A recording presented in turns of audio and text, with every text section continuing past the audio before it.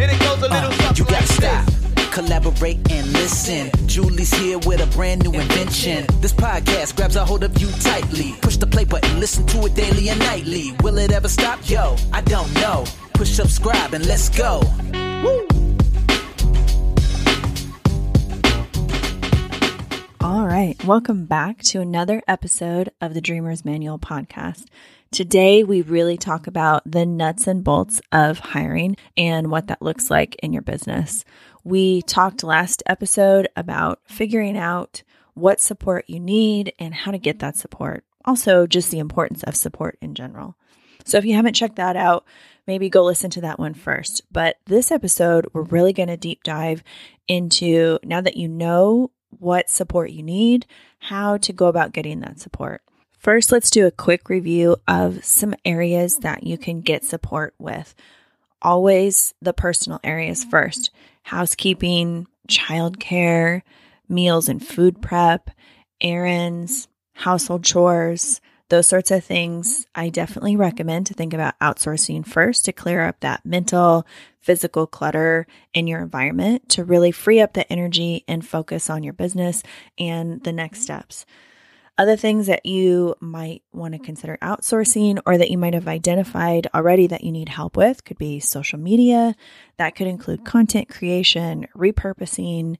You might need someone just to help with the admin tasks, updating your website, clearing out comments, checking and responding to emails. That could include customer service, either with your products or with your clients.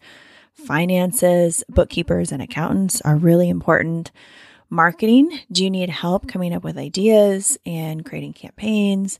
Do you need help with your social media? Graphic design? Do you need someone to help with your tech? So connecting all those things and making them run in the background, all your automations, your funnels. Do you need help just managing your projects? Do you need somebody to come in like an OBM to help with all of the things and making sure that the people and the systems are in place for each of those things?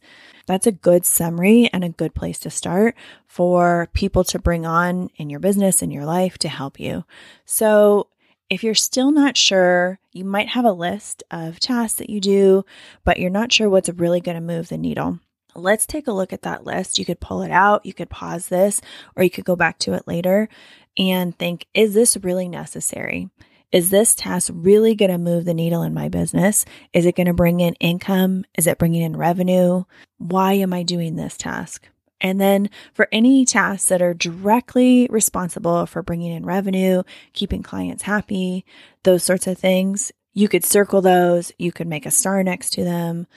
And then if you think about things from your list that you absolutely love doing and that you'd never want to give up, or are they the things that are bringing in the most results for you? Definitely make sure to highlight those because those are important and we want to make sure you have enough time to focus on them. So everything that remains can be either eliminated, you can automate it, or you could delegate it. So if you have something, a group of tasks that look like they're in the automation pile, then maybe hiring a tech VA would make a lot of sense to get those things automated and up and running. So once you know what you're going to take off the list, what needs to be automated, and the things that could be delegated, see if there's a common theme, find out if there's one person that can do most of these things. This is where I'm going to put a disclaimer. I am not a fan of hiring a quote unicorn. It's unfair. And for the most part, you're going to get somebody who might be okay or pretty good in a lot of areas, but they're not going to be great in all areas. So if I see job descriptions that have the word unicorn in them, I'm already thinking that person just is either being lazy because they don't want to hire for all the things they need to hire for, or you're going to get somebody who's not a great fit for the position. If you have a tech VA who is doing customer service emails, sometimes that can work okay, but typically the way that that person's brain works isn't going to make somebody who's really great with tech the most amazing, warm, comforting communicator for customer service in general. I'm not saying that unicorns don't exist. I'm just saying you're doing everybody a disservice by looking for them. So now that they got that out, we're looking at prioritizing the list. So like I said, household stuff first. free up that space for yourself. And for that, really referrals. I think in your community, people you know, I have found the best support through referrals from other people. If you absolutely don't have anybody in your network who can give you a referral, then other ways to find those positions. But ideally, that's how you're gonna look for those.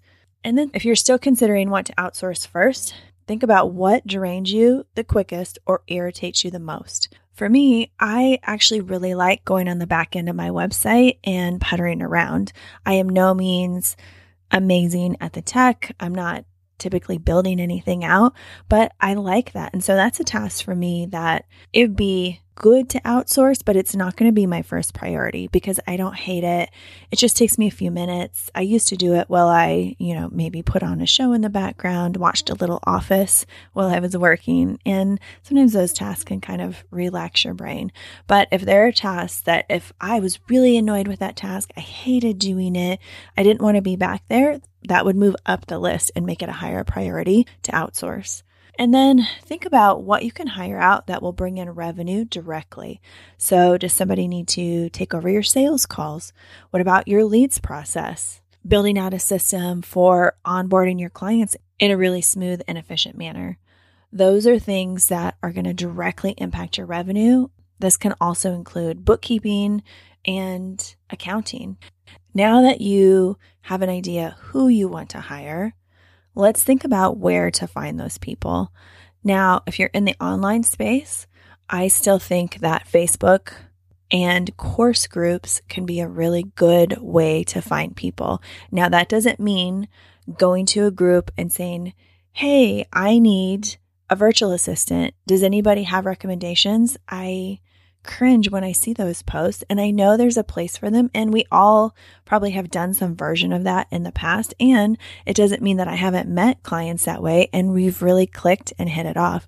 But I think if you don't have a job description, if you don't know what your company values are, if you just have a loose idea of what you're looking for, it's typically not going to go great. That type of hiring is typically not going to be as ideal as you like it to be. So if you're going to post on Facebook, I would like to see you use a hiring form in a group potentially. I can link some down below.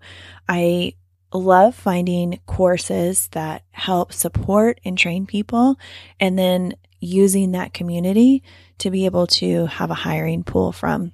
I think that those are typically my most successful hires, and I go back to those places over and over again. If you want to find someone local, either for your household tasks that you weren't able to get a referral for, or you just want to work with someone local, maybe a college kid that's new to the online space, or someone that just wants to make that transition, have more freedom working from home, you can use Craigslist.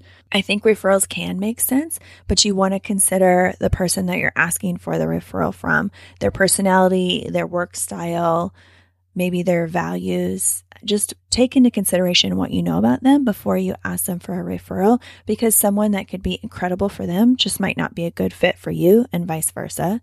One place that's often overlooked to hire is your own community. So if you have an email list, if you have a social media presence, posting there and asking for people to either apply or send recommendations for people that they know would be a good fit is a great way to connect with an audience that already knows you and you have a relationship to be able to get recommendations and referrals for the positions that you're looking for.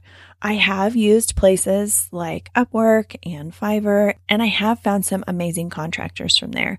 I think sometimes those platforms for me can take a little bit more research, and they always involve a paid test project because you just don't know that much about a person. And typically you would have some type of a hiring process where you're talking to somebody, having more of a relationship. And in those platforms, you usually just pay and then hire them for the job. So in that case, I think those types of test projects and having really clear expectations are important if you're going to use something like that. Now, we can talk more about what the interview process looks like, and certainly I talk about that in my programs. But when we interview people, we want to really get them talking and get a feel for whether or not they're going to be a good fit for your team and for your values. I like to ask as many questions as are appropriate. Obviously, we're respecting people's time. We're thinking like 30-minute increments, but really just let them talk. This isn't a time for you to tell them everything about you and your business. You're getting to know them and asking them questions that will help you hone in on if they're the right fit for this position. I think you have to interview at least 3 people. This seems time consuming, perhaps especially when you're already strapped for time looking for someone to fill this position. But you'd be surprised that on paper, sometimes people can be an amazing fit, and in person, they just might not be the right one for that job or that position or that company. In this case, probably yours. So commit to talking to at least 3 people. Something to think about when you're interviewing is finding someone that has skills that are complementary to yours. To use myself as an example, I do not love proofreading. I am not the details person typically, but I've been able to build out my team with really details-oriented people. I love them. I appreciate them so much.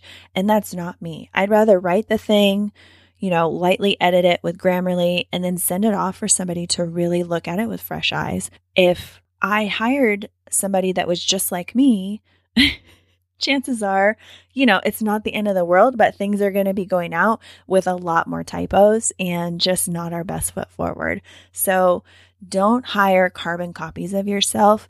Identify where your strengths are and then find somebody who will complement those strengths, and you can make a well-rounded whole with what they bring to the table. This is definitely an opinion, and perhaps not everybody agrees, but I like to hire for attitude and not necessarily aptitude. I think people are typically willing and able to do the jobs that we set out for them. So I want to make sure, first and foremost, that person is a good fit, they're eager and willing to learn, and they don't have to know everything about everything. If somebody hasn't worked in a certain project management platform, that's not a deal breaker to me. I can show you how to use that platform. I can show you how to create a pin on Pinterest. I have saved videos from when I was doing it, and I can show them those videos and say, here's how you do it. So I think what's more important to me is that they're a good fit overall rather than they know every single individual skill. Obviously, that can depend on the job that you're looking to hire for. I wouldn't want to have somebody off the street who knew nothing about bookkeeping come in and be my bookkeeper. So some of those more specialized positions, attitude still comes into play, but it might not be the most important thing. One thing that's been really valuable that I've been doing in the last year is choosing one personality test that I really resonate with and like, or that the business owner I'm working with really resonates with and likes, and using that as just an extra piece of information when we're having people fill out applications. So that could be Myers-Briggs, that could be the Colby, that could be the Enneagram, the DISC. There are so many great personality tests over there. And at its best, sometimes those can become part of the company culture. So there's a GEMS test out there, and there are businesses that everybody speaks that language. They know what each other's GEMS are, and they can relate to each other that way. It's become an ingrained part of the company culture. So think about, if there's a personality test that you really enjoy, it's a great thing to ask on an application and just great information for you when you're considering hiring someone. Now, when you get started, I recommend a trial period. I think a trial makes sense. That could be 30 to 90 days. And you can see how everything's going, how you work together, and you don't necessarily have to commit to a long-term contract or that you're going to work with this person forever. I think we get information, and the more we do this, the more we're going to get great information out of that trial period. And then we can make a decision whether or not we want to or whether we even need to continue the relationship. I think this is a good time to mention test projects. I would not recommend that people do any unpaid test projects. And that's on both sides. I would not recommend business owner do an unpaid test project to get a job. And I don't recommend that you would ask someone to do unpaid work for your business in order to be considered for hire. If you really think that a test project is necessary, then coming up with something that's ideally less than 30 minutes, and really being clear on how that will inform your decision is important. Now, remember, it sounds like this process is a lot of work, and in some ways it can be to get somebody onboarded and started, but the time invested in training your people will be like gold after it's done, because you're going to get really clear on how you want things done. You're going to be great at communicating those things, and you're going to save buckets and loads of time in the future by putting in a little bit of time up front. You can start with your standard operating procedures, SOPs, and don't let that intimidate you. If you don't know what they are, if you don't have any, that's okay. You really can just start by recording videos of the things that you're doing. And then if you have someone to help with your admin tasks, like a virtual assistant, they can write out the process of what that is. You have the video in there, and then that document lives forever in your business. So you don't have to go in every single time somebody completes the task and approve it or make sure it was done correctly, because you've outlined the steps for that task and you know that it's being done in the way that you want. Now, I know some of us are going to be intimidated and feel a lot of pressure from this, but remember, you might not get it right in the first time. That's okay. We're learning and we're growing. We cannot grow in our business without trying new things, innovating. And every time you hire, you're going to get better at it. You're going to get more clear about what you want, what works for you, what works in the business, who you're looking for. That's only going to come through action. You can't sit and think about this for 6 months and have the process get easier and easier. The really information is going to come from doing in most cases, but in this case too. In order to be really successful with your hiring process, the more clear you are about your expectations, your vision, your boundaries up front, that is going to pay dividends. Now, during the process of hiring and onboarding your new team member, just be really clear about your expectations, your boundaries, your company visions, and your vision for this position. People who are showing up want to do a good job for you. But if they don't know what a good job looks like, if they don't know what to do next, if they don't know how to do the thing you want them to do in the way that you want them to do it, that's where problems are going to arise. That's where people are going to get frustrated. If the communication isn't clear and they don't know what you want, they're not going to be able to show up and deliver. And that's not a good scenario for anybody. So the more clear you can be in your communication about what this role looks like, what you expect from this role, the better it's going to be for everybody. I know for all of us, hiring our first person or bringing on somebody, it's always nerve-wracking and a little exciting, but a lot nerve-wracking. So I just want to say you won't feel ready. You're not going to feel ready to make this hire, most likely. You might feel emotionally ready and you might know logically that this is the right next step. But for a lot of us, there's this piece of fear that holds us back, like that we don't know what this is going to look like, or it's going to take me so much time up front and I'm not sure if I want to take the time now to set it up. My words of advice are you're not going to be able to grow and scale for the most part in the way that you want and have time back in your life if you don't take this leap of faith. So make sure you have a month of this position's payment in the bank, and that will give you some peace of mind. And pay attention to the return on that investment. You know that there might be some extra time in the beginning, but really look at how this is returning time, money, energy back into the business. And then you can evaluate and continue to evaluate if that makes sense. And I want to say, as the season goes on, you're going to hear from a lot of really amazing business owners and contractors. And so in those episodes, we're going to walk you through great questions to ask for those positions, how to really know if you're ready to hire for that position, if that's going to make sense, or if you might need to do some things in the back end to get ready to hire. So we're going to help you with those questions. We're going to talk to somebody about hiring an employee and how sometimes that can be beneficial to hiring a contractor online. And for certain personalities or certain businesses, that's probably the preferred way to hire. So If you have questions that you want answered, let me know. You can send me a message on Instagram in my DMs. I'm hanging out there. What do you want to see with this season? What questions do you still have? But I just want to encourage you that just like you took a leap of faith and started your business, this is a leap of faith, but this is going to provide the foundation for you to be able to grow and scale your business into what you want it to be. Thank you so much for being here today.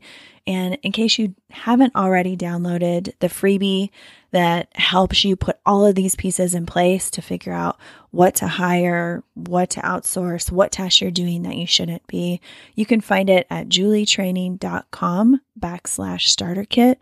That's my Design Your Dream Team Starter Kit. And it has some assets for you to be able to track your time. It has assets for you to outline what recurring tasks you're doing, how to do a time study, a vision and values section, so you really know who's going to be the right person to bring on in your business. So you could print that off or grab your journal and really work out some of those things before you bring this person on. Thank you guys so much for being here, and I'm rooting for you. See you in the next episode.